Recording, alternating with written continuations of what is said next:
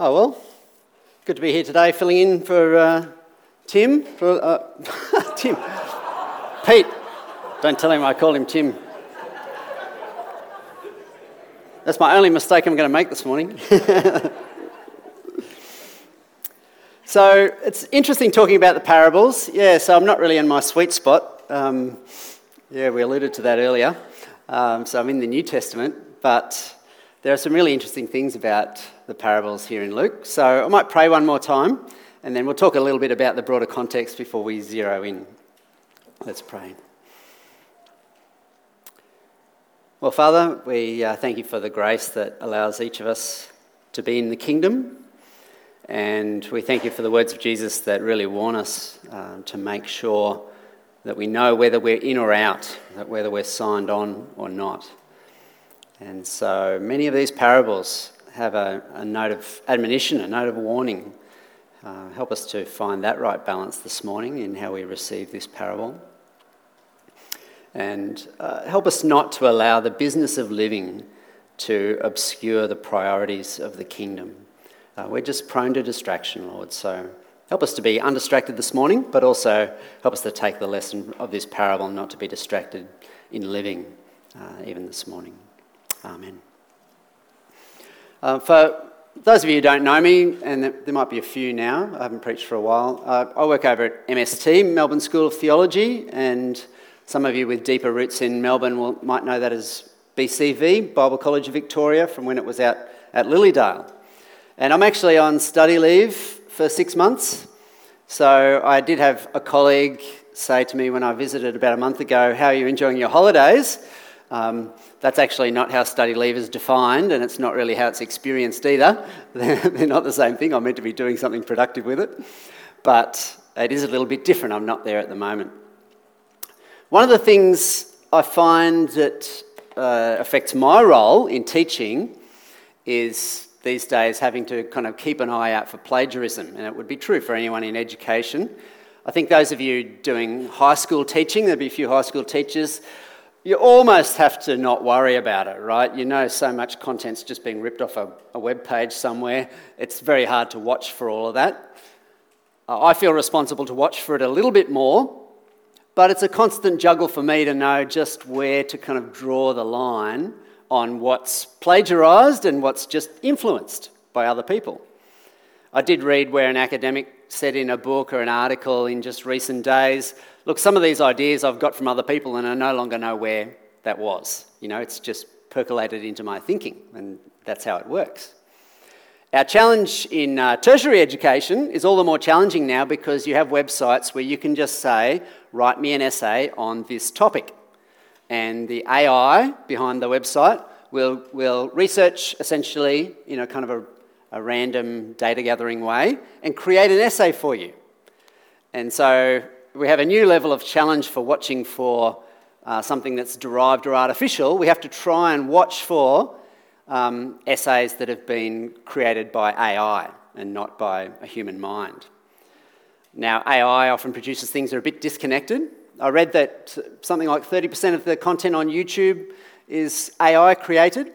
And I think I'm noticing it now when the series of pictures and the sequence of the logic of the explanation is not quite coherent, kind of jumps from point to point.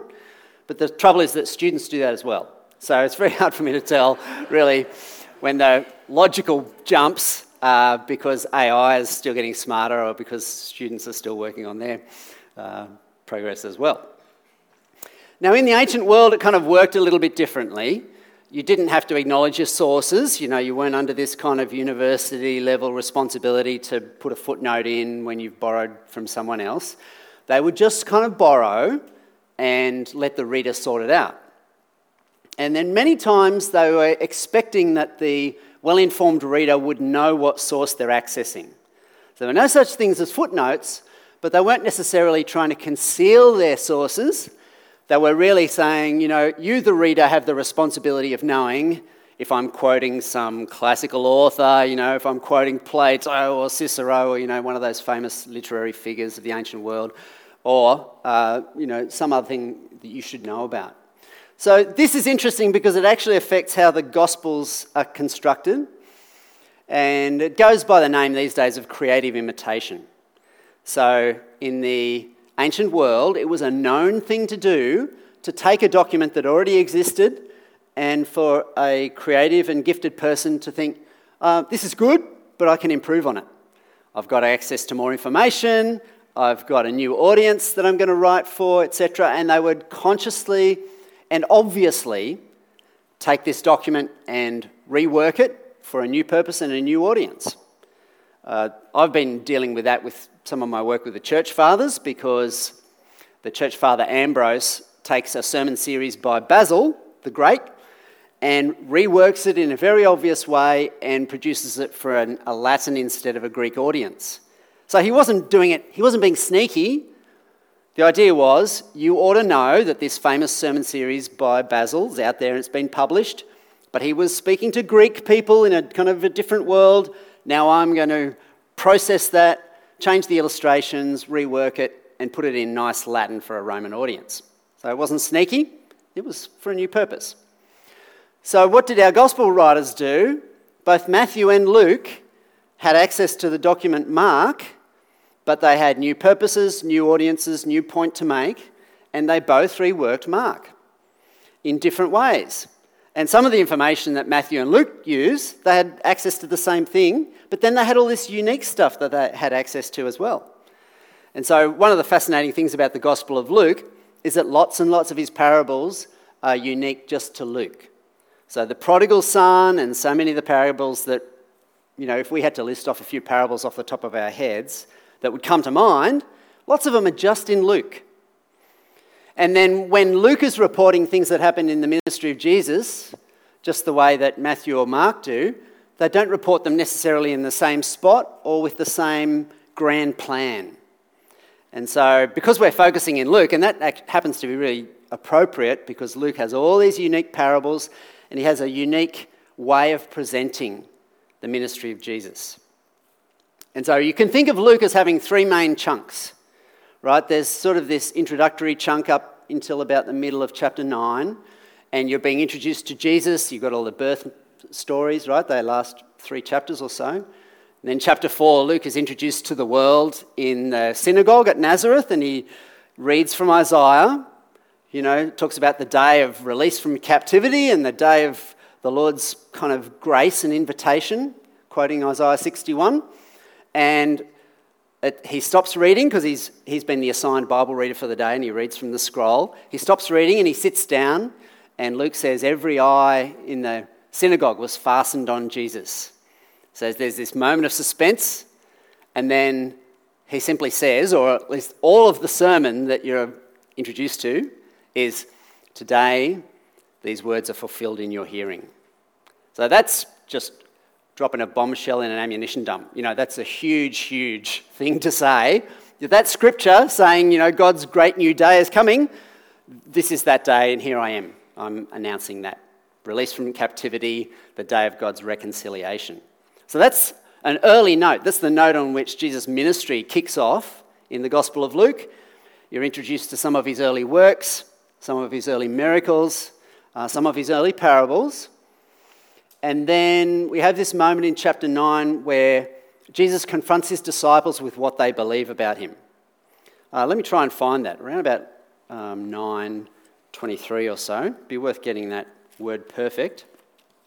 I'm reading from the NET version at the moment, just that's something I'm investigating. Okay, so he is asking about the crowds. This is Luke 9:18. And this is coming up to a pivotal moment in the Gospel of Luke. All for the sake of context for our parable in chapter 14. So Luke 9:18, once when Jesus was praying by himself and his disciples were nearby, he asked them, "Who do the crowd say that I am?" They answered, "John the Baptist, others say Elijah, and still others that one of the prophets of long ago has risen." Then he said to them, "But who do you say that I am?" Peter answered, "The Christ," that's the Messiah of God. But he forcefully commanded them not to tell this to anyone, and here's some new info, saying the Son of Man must suffer many things and be rejected by the elders, chief priests, and experts in the law, and be killed, and on the third day be raised. So this is the first time in Luke that Jesus tells them that news.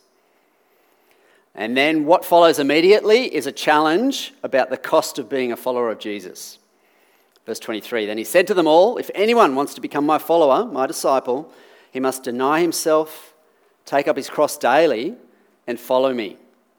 Whoever wants to save his life will lose it, but whoever loses his life because of me will save it. You know, in other eras, that might have been like saying you've got to take up your guillotine or take up your noose and kind of carry that around mentally. We have I'm not sure who said this to me. I wonder if it was our old former vice principal who was a missionary at MST. I think he said something like, we were trained as missos to be ready to preach, pray or die at a moment's notice. He lived and worked in the subcontinent, and I suppose all three were real possibilities. But this is the kind of readiness that Jesus is calling for from his disciples. And so shortly he's telling them that he's going to be headed for Jerusalem. I think it's in 20, well, he certainly says it in verse 44. Oh no, so that's where he's going to again face the fact of his death. Take these words to heart, verse 44 of chapter 9. The Son of Man is going to be betrayed into the hands of men. So an interesting move that kicks in this chapter is that Jesus starts to set out to go to Jerusalem. That's verse 51. The days drew near for him to be taken up, and Jesus set out resolutely to go to Jerusalem. And so right across from Luke 9 to 19, there's this idea that Jesus is headed for Jerusalem. It's like a guided missile locked onto its target, and this is the destiny of Jesus from this point.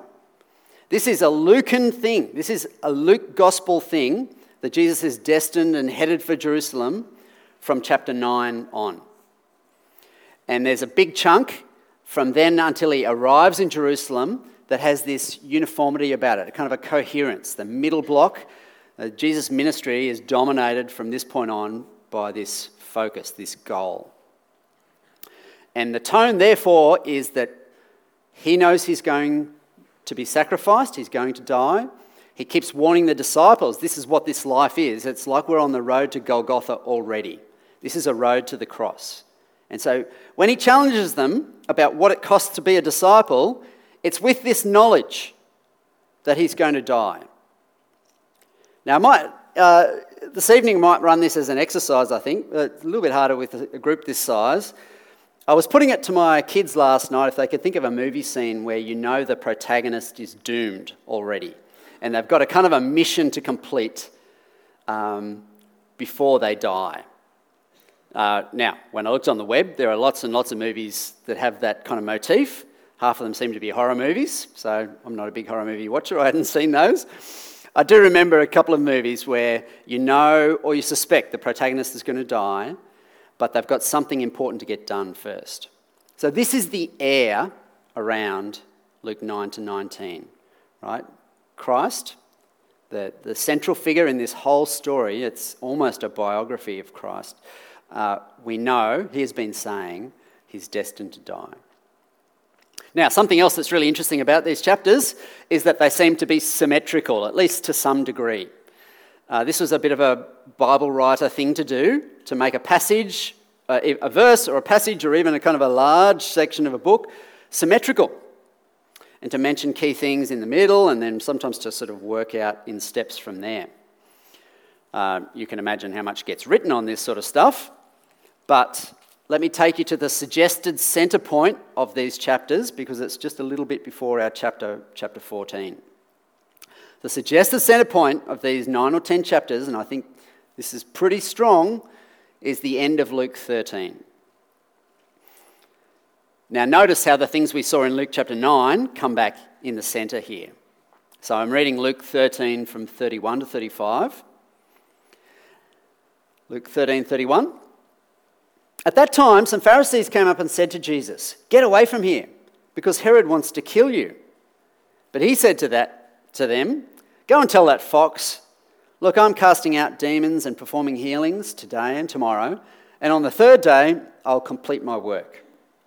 Nevertheless, I must go on my way today and tomorrow and the next day because it's impossible that a prophet should be killed outside of Jerusalem."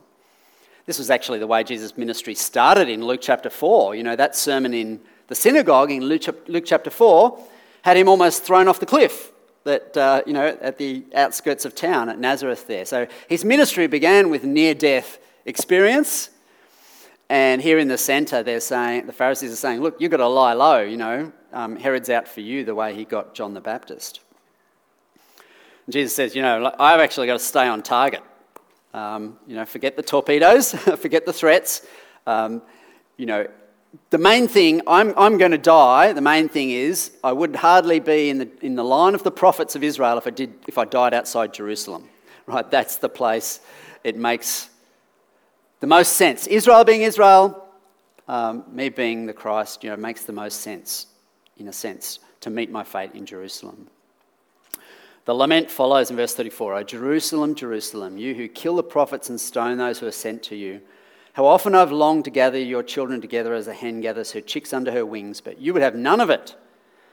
Look, your house is forsaken.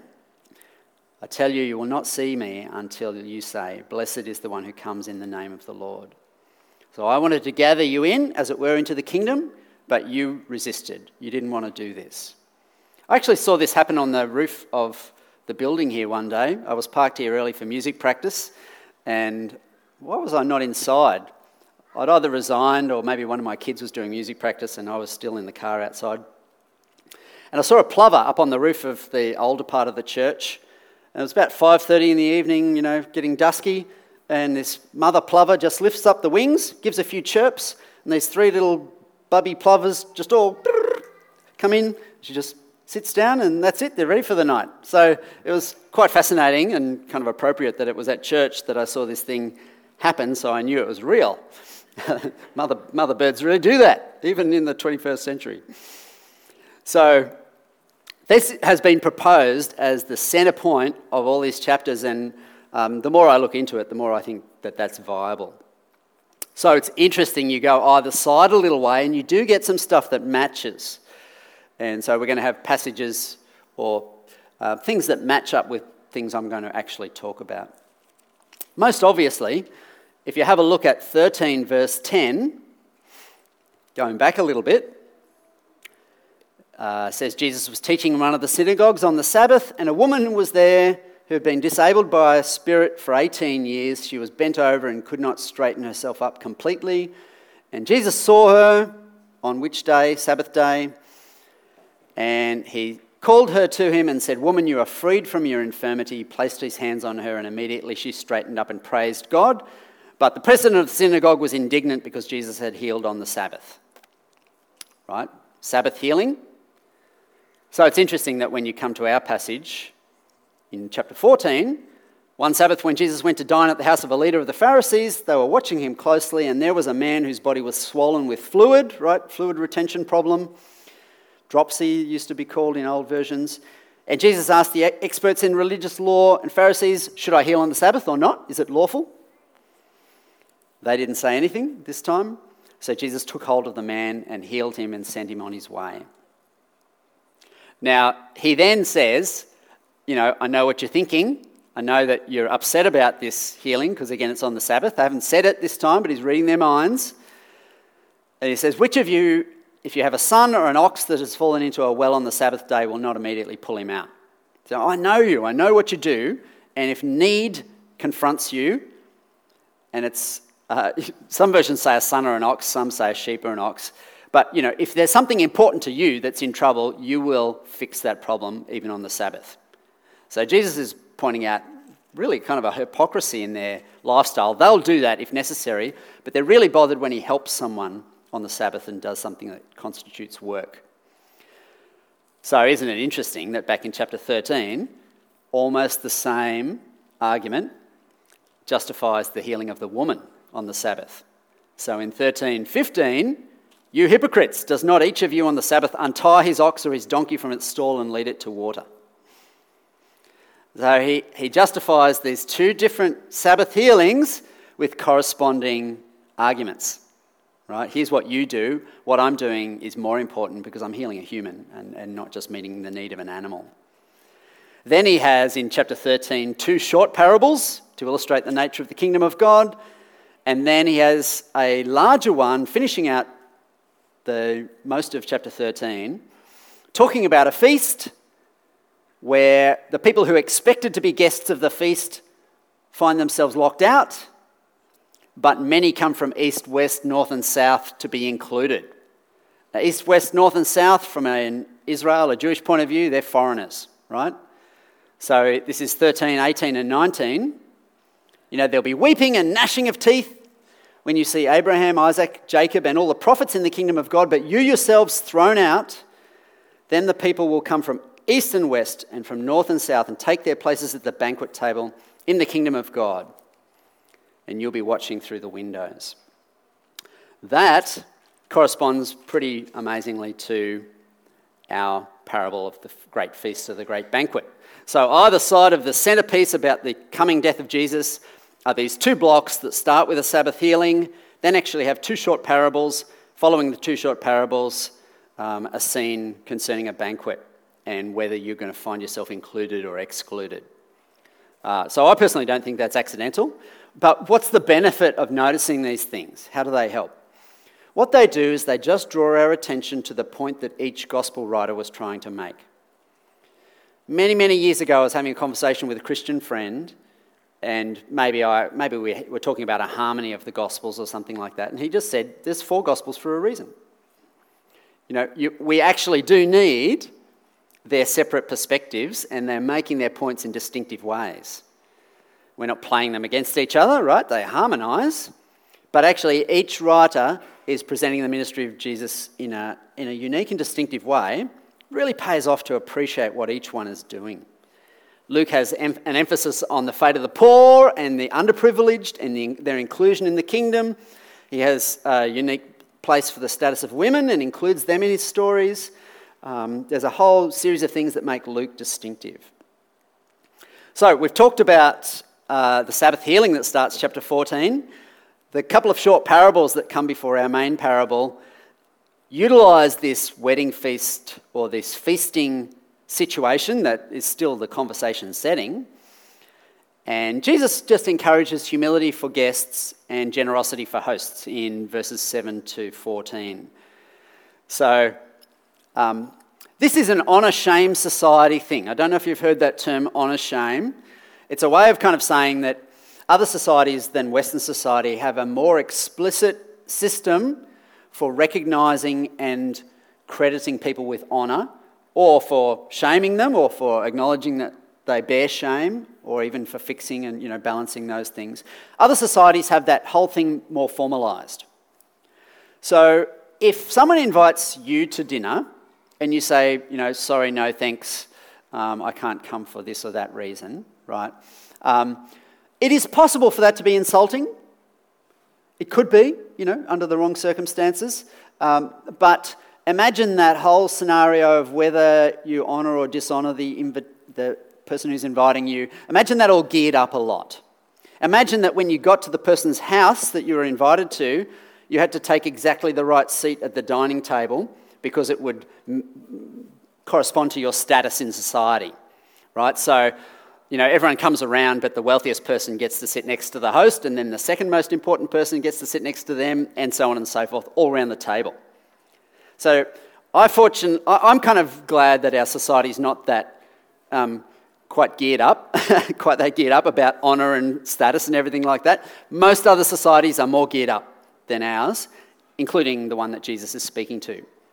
So it makes sense to them when he says to them, hey, some of you, when you go to a feast, you naturally take seat number 1 because you think you're naturally the most important person there.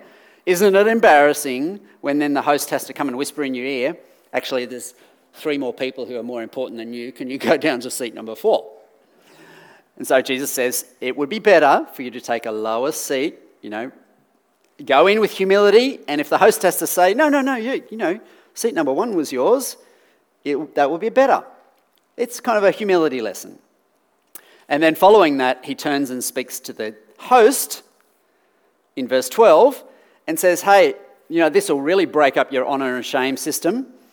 When you hold a feast, don't just invite your friends and people on the same status level as you. Actually go and invite the unwelcome and the unlovely and the unattractive, invite them. The people without resources, invite them to your feast. I'm suggesting this happens almost nowhere, anywhere in any society. So I just visualised this. Naomi and I went to a wedding reception about a month ago in St Kilda, nice food, nice scene. And I just imagine if the organisers of that wedding reception literally went out and said, can I have 6 people go and look under all the bridges we can find around St Kilda and just bring in anyone you can find? Now, I'm sure some good-hearted person somewhere has done this just to kind of break the mould, but it's surprising behaviour. It's unusual.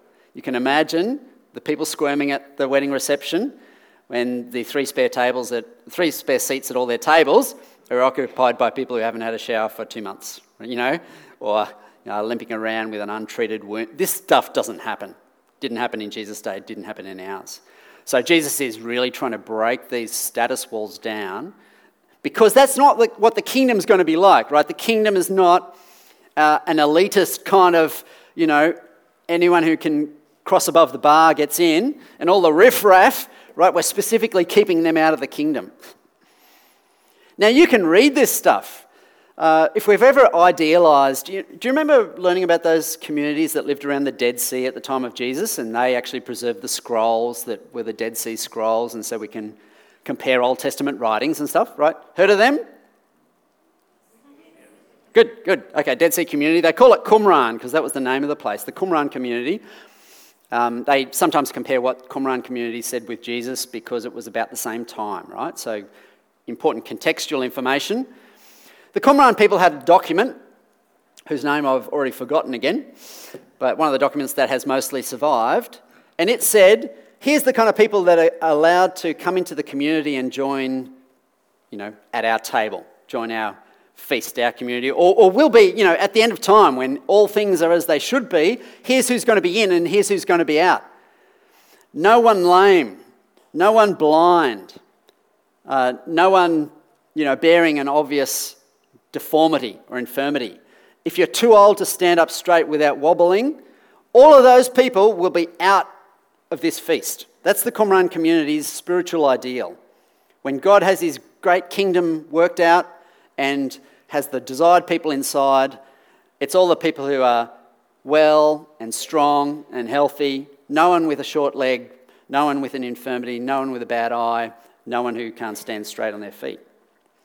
So there's actually a number of cases where the kind of ways that the Qumran community talk about their ideal spiritual community is exactly what Jesus takes and turns on its head.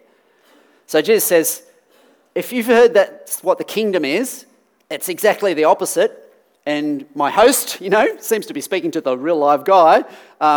Get used to that by starting to implement it now. When you hold feasts in future, invite the undesirables, the kind of people that usually you try and screen out at the door with the bouncer, bring them in. It's actually for you.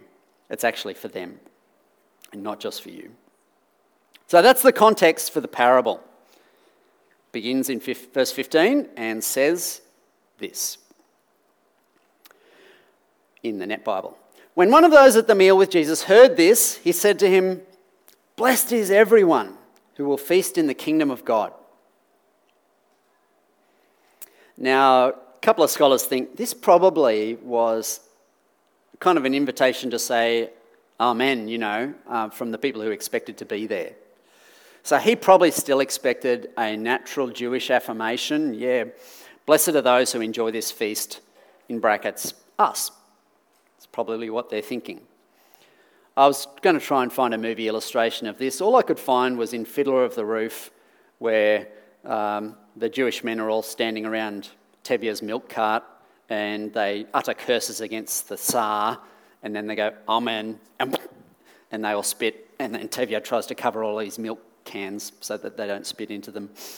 I'm thinking something more elaborate than that here. He might have actually expected an overt affirmation. Blessed are those who join that feast.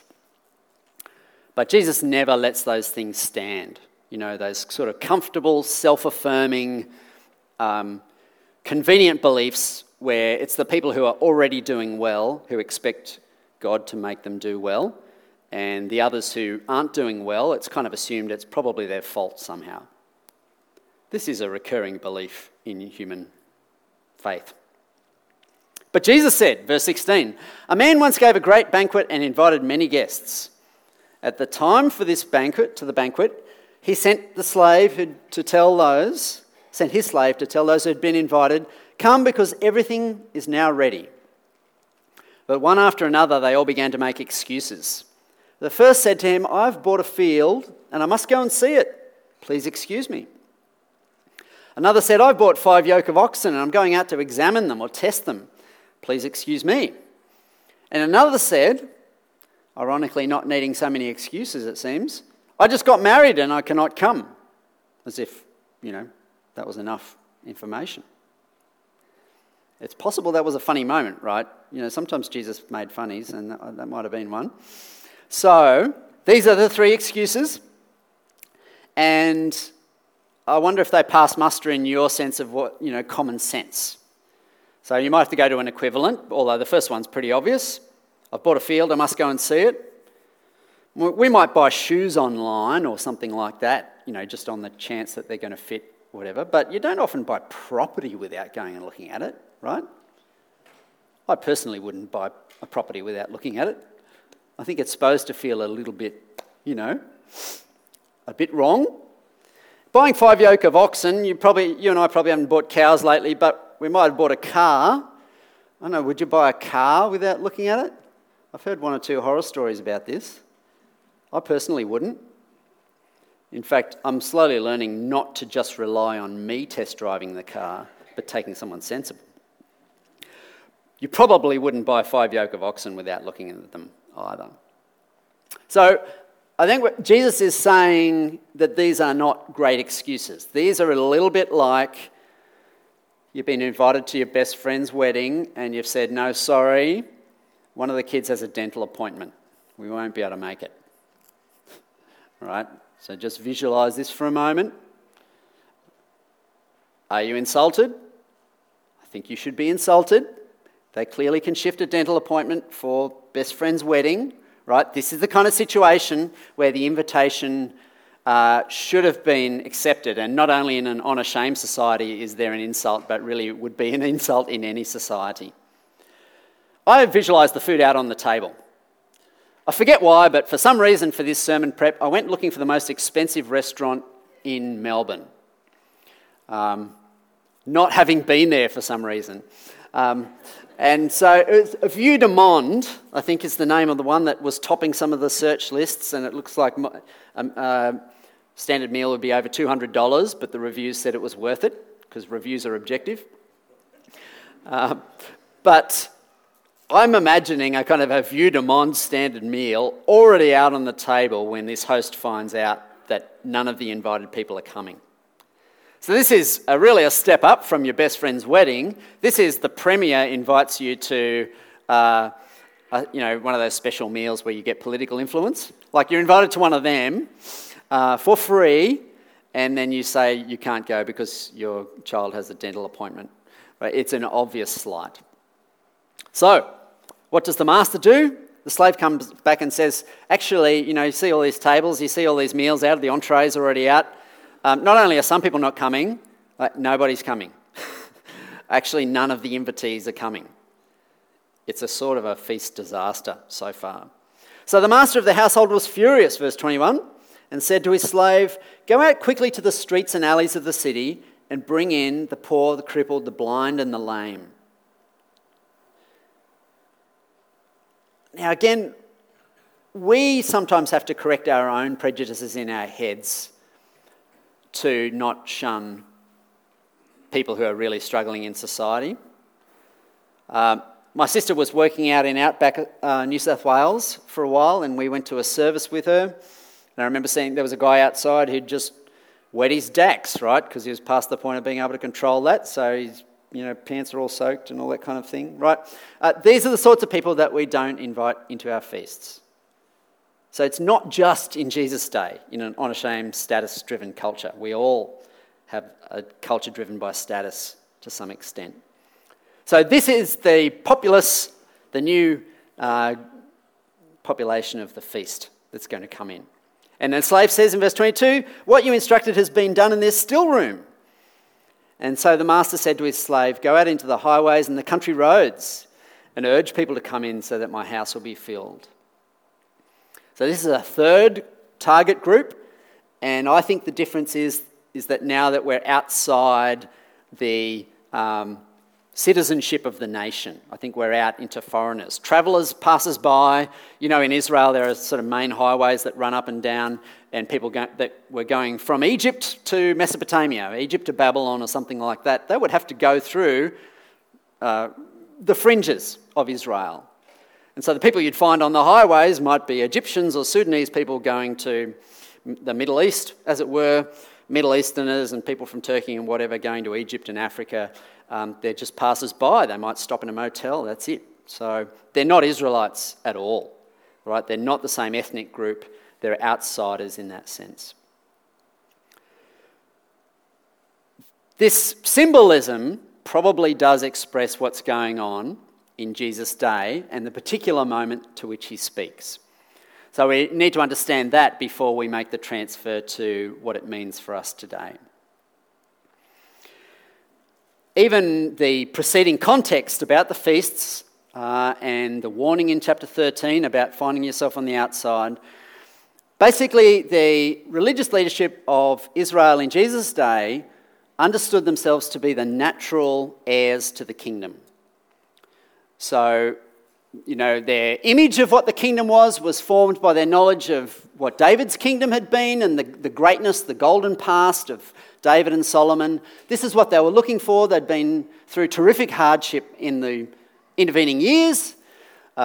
Israel had fallen, the northern kingdom, and then even Judah and Jerusalem had fallen. Those who were left were exiles, refugees in Babylon for many years. And so they'd been to the very bottom, really, in their experience. But they'd returned, they'd been able to rebuild a new community, you know, Book of Ezra, all of that. And their hopes for what the kingdom was going to be were sort of, the image was formed by the greatness of the kingdom of the past, the greatness of the Davidic kingdom. That's what they were looking for again, looking for a new king, a chosen one, right? A messianic, anointed king, one to stand in David's shoes, as it were, and to lead the nation again. And the Jewish leadership, they were very conscious of having really deliberately kept the law for generations. They'd worked very hard at it. They'd produced a whole, well, kind of in the process of producing a whole documentation that would skirt around the Old Testament law, not skirt around it to avoid it, I mean to explain it and analyse it and really say, well, if you want to know what not working on the Sabbath is and isn't, you know, here's a whole kind of book's length explanation of that. That's where we get the Talmud. Right, if you look for a Jewish Talmud, the Jewish law, on our library shelf at MST, it's about that long, right? That's how big the Talmud is. So this much biblical law in our Old Testament, you know, Exodus, Numbers, Leviticus, Numbers, then gets a Mishnah of Jewish explanation, it's about 1 volume's worth, and the Mishnah and the Old Testament law get a Talmud's worth of explanation. And the whole purpose of that was we offended God in the past by violating the law. Let's never make that mistake again by defining it down to the nth degree. So today, you know, you can find documentaries where, you know, there were lifts in apartment buildings in Florida occupied by mostly Jewish people that had arrangements that would allow them to not to have to press a button on the Sabbath, because that would actually be violation of the Sabbath. So the lift was re-engineered so you wouldn't have to press a button, right? So these were the people who knew. These are often the well-off. They were the legal experts. They were the teachers, the synagogue leaders. They had made a profession of obeying the law and of not violating it. They were conscious. They'd put everything into it. Like the Apostle Paul before his conversion. He was one of these.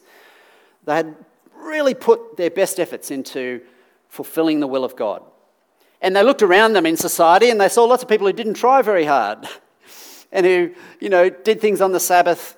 I remember we had a Jewish lady in our congregation up at Murwillumbah when I was pastoring up there. And she said that when her father died, a relative came and checked in their fridge and was more offended about the fact that she had ham in the fridge than that her father had died, right? So this was the kind of vigilance that was being applied to this. So they expected themselves essentially to be in the lead seats at the great feast when the kingdom was introduced. They were believers in the kingdom. They believed God could bring it back. They believed that God's anointed would come to lead it. And they expected to be, for all those efforts they'd been putting in, they expected to be the privileged ones. They didn't expect there to be any question about that. But Jesus is saying this is that moment. The hint is probably there in the feast is now ready, right, in the parable.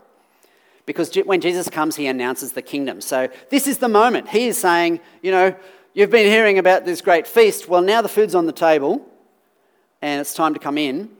But increasingly, and this is how Luke and the other Gospels portray it, that there's this increasing rejection of Jesus. So the guests, the intended guests, the people who have the invite on their fridge, they don't recognise Jesus as the one who was authorised to invite them in the door. They think he's an imposter. And so when he says the feast is now ready, they're not listening. And so he is saying it's really critical if you miss the invite in the door.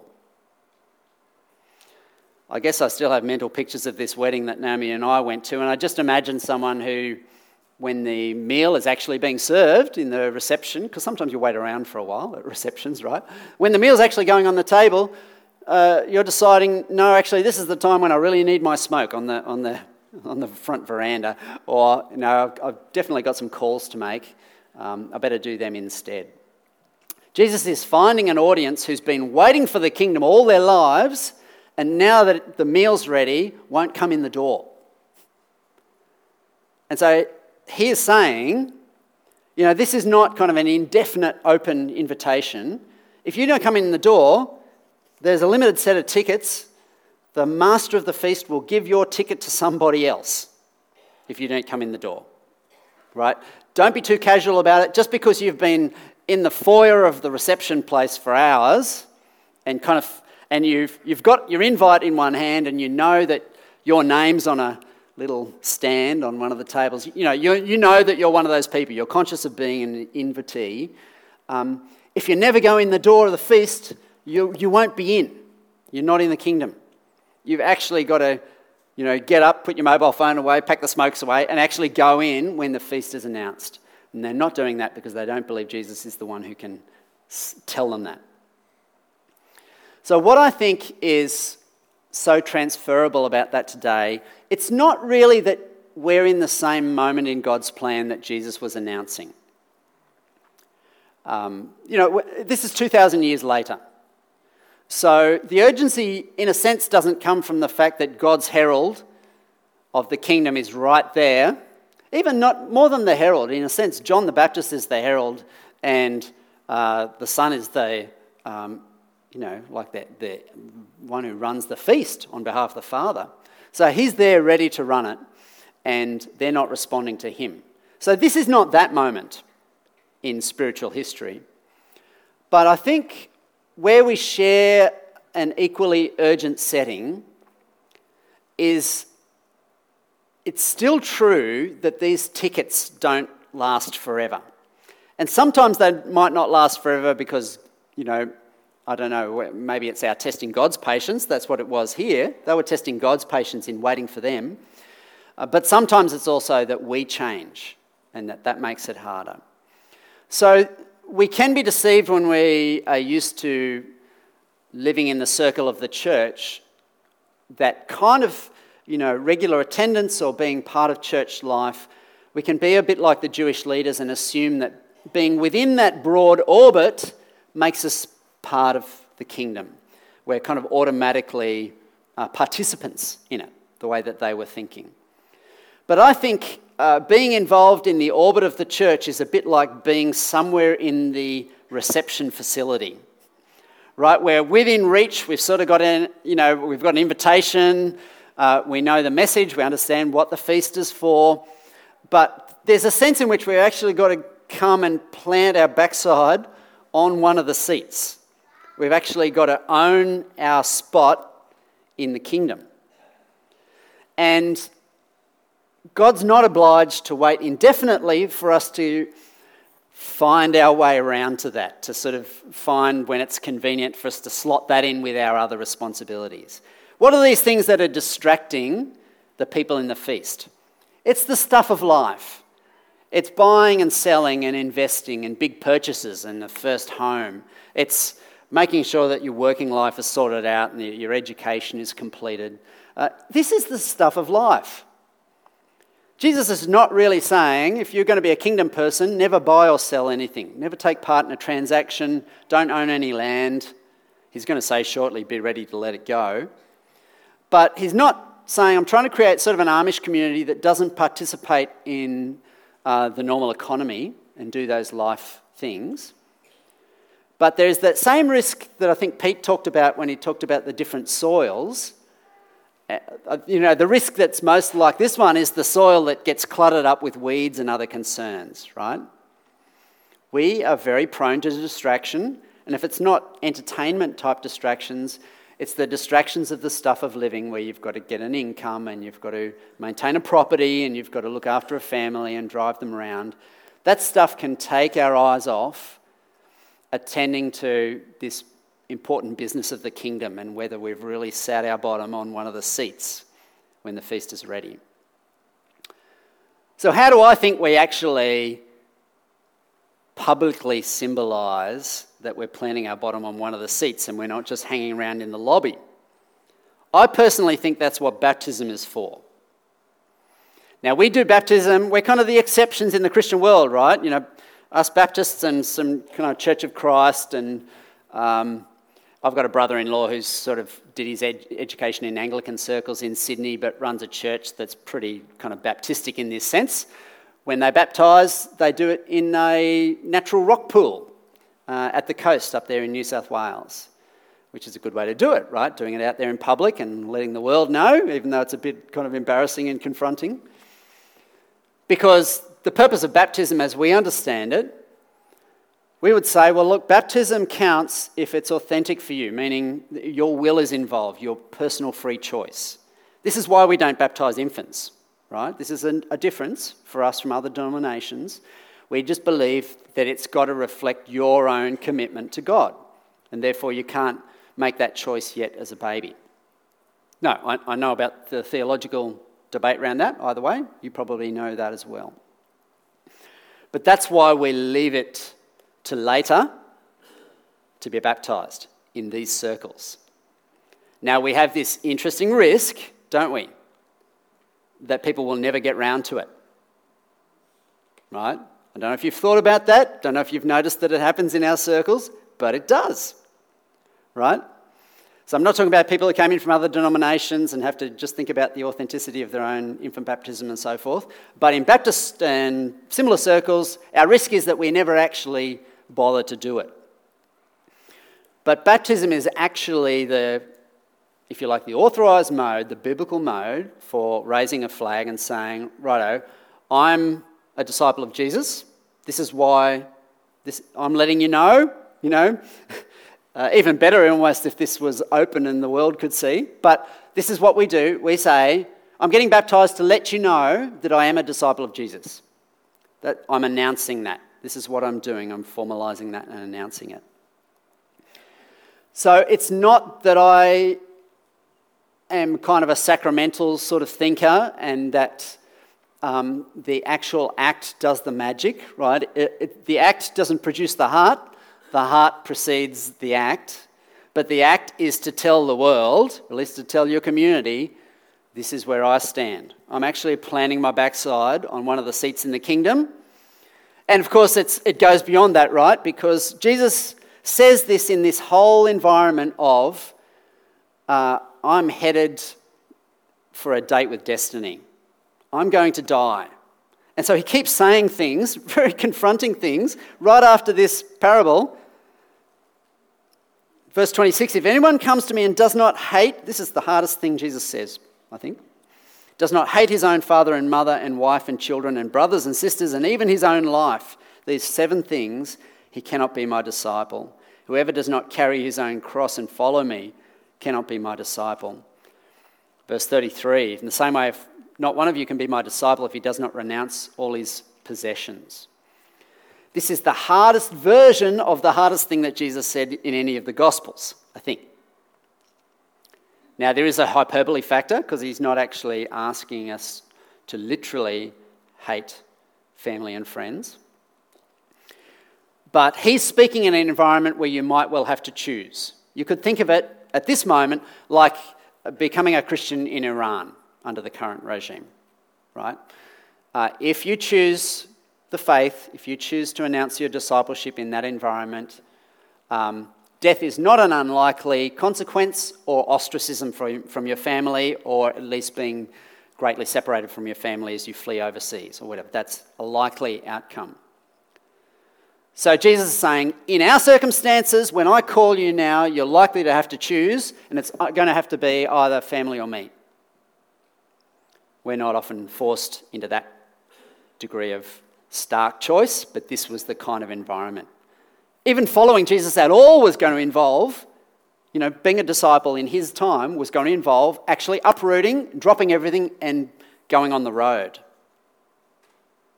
So, the first people Jesus invites as disciples, Peter and James and John and Andrew, they just get out of their boats and they leave the nets there and they just walk off. You can imagine how Dad feels about the family business, Zebedee and co. You've done what? How are we supposed to live? You guys are the labour. I did it for 30 years, says Zebedee, and now, I'm past the point of being out in the boats. You guys are meant to run the family business. That's how we eat. And they've just up and left.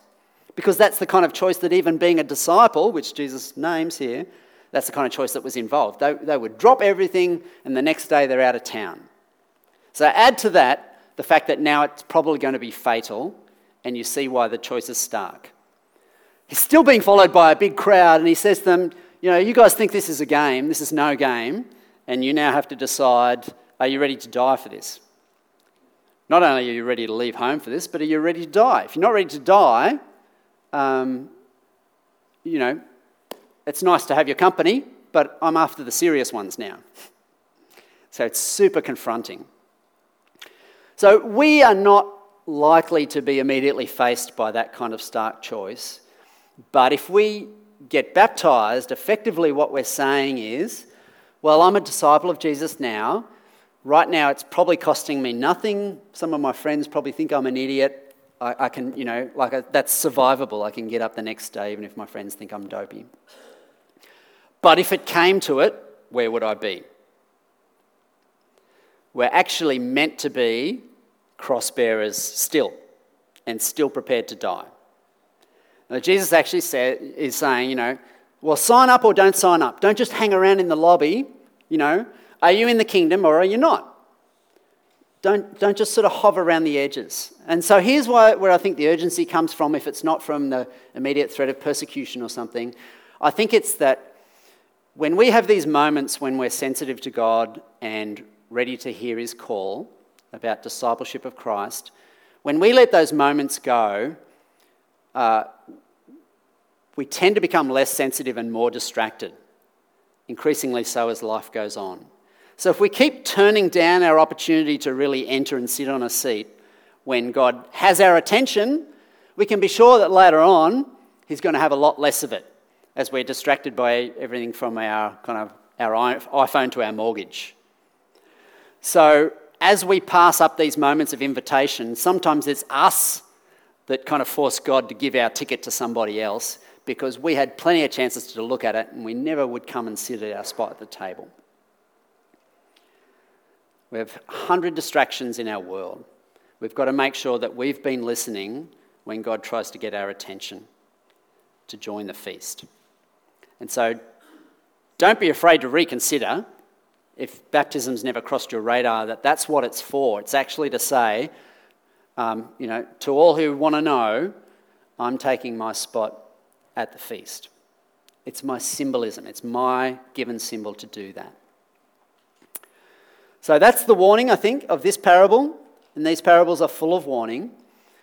And it's our job to understand how the admonition, how the warning transfers from a time when the situation was different into a time where we're more at risk of how easy things are than how difficult and dangerous they are. So let me pray and I'll invite the music team back up. Lord, I just pray that there might be a tender moment in the present, an open moment for some who are here, that'd be listening to you, and that we would settle up where we stand in regard to the kingdom. Lord, help us not to hang around in the lobby and just sort of be out in the car park, but really make sure that we join our spot at the feast. And Lord, your kingdom come and your will be done here on earth as it is in heaven. Amen.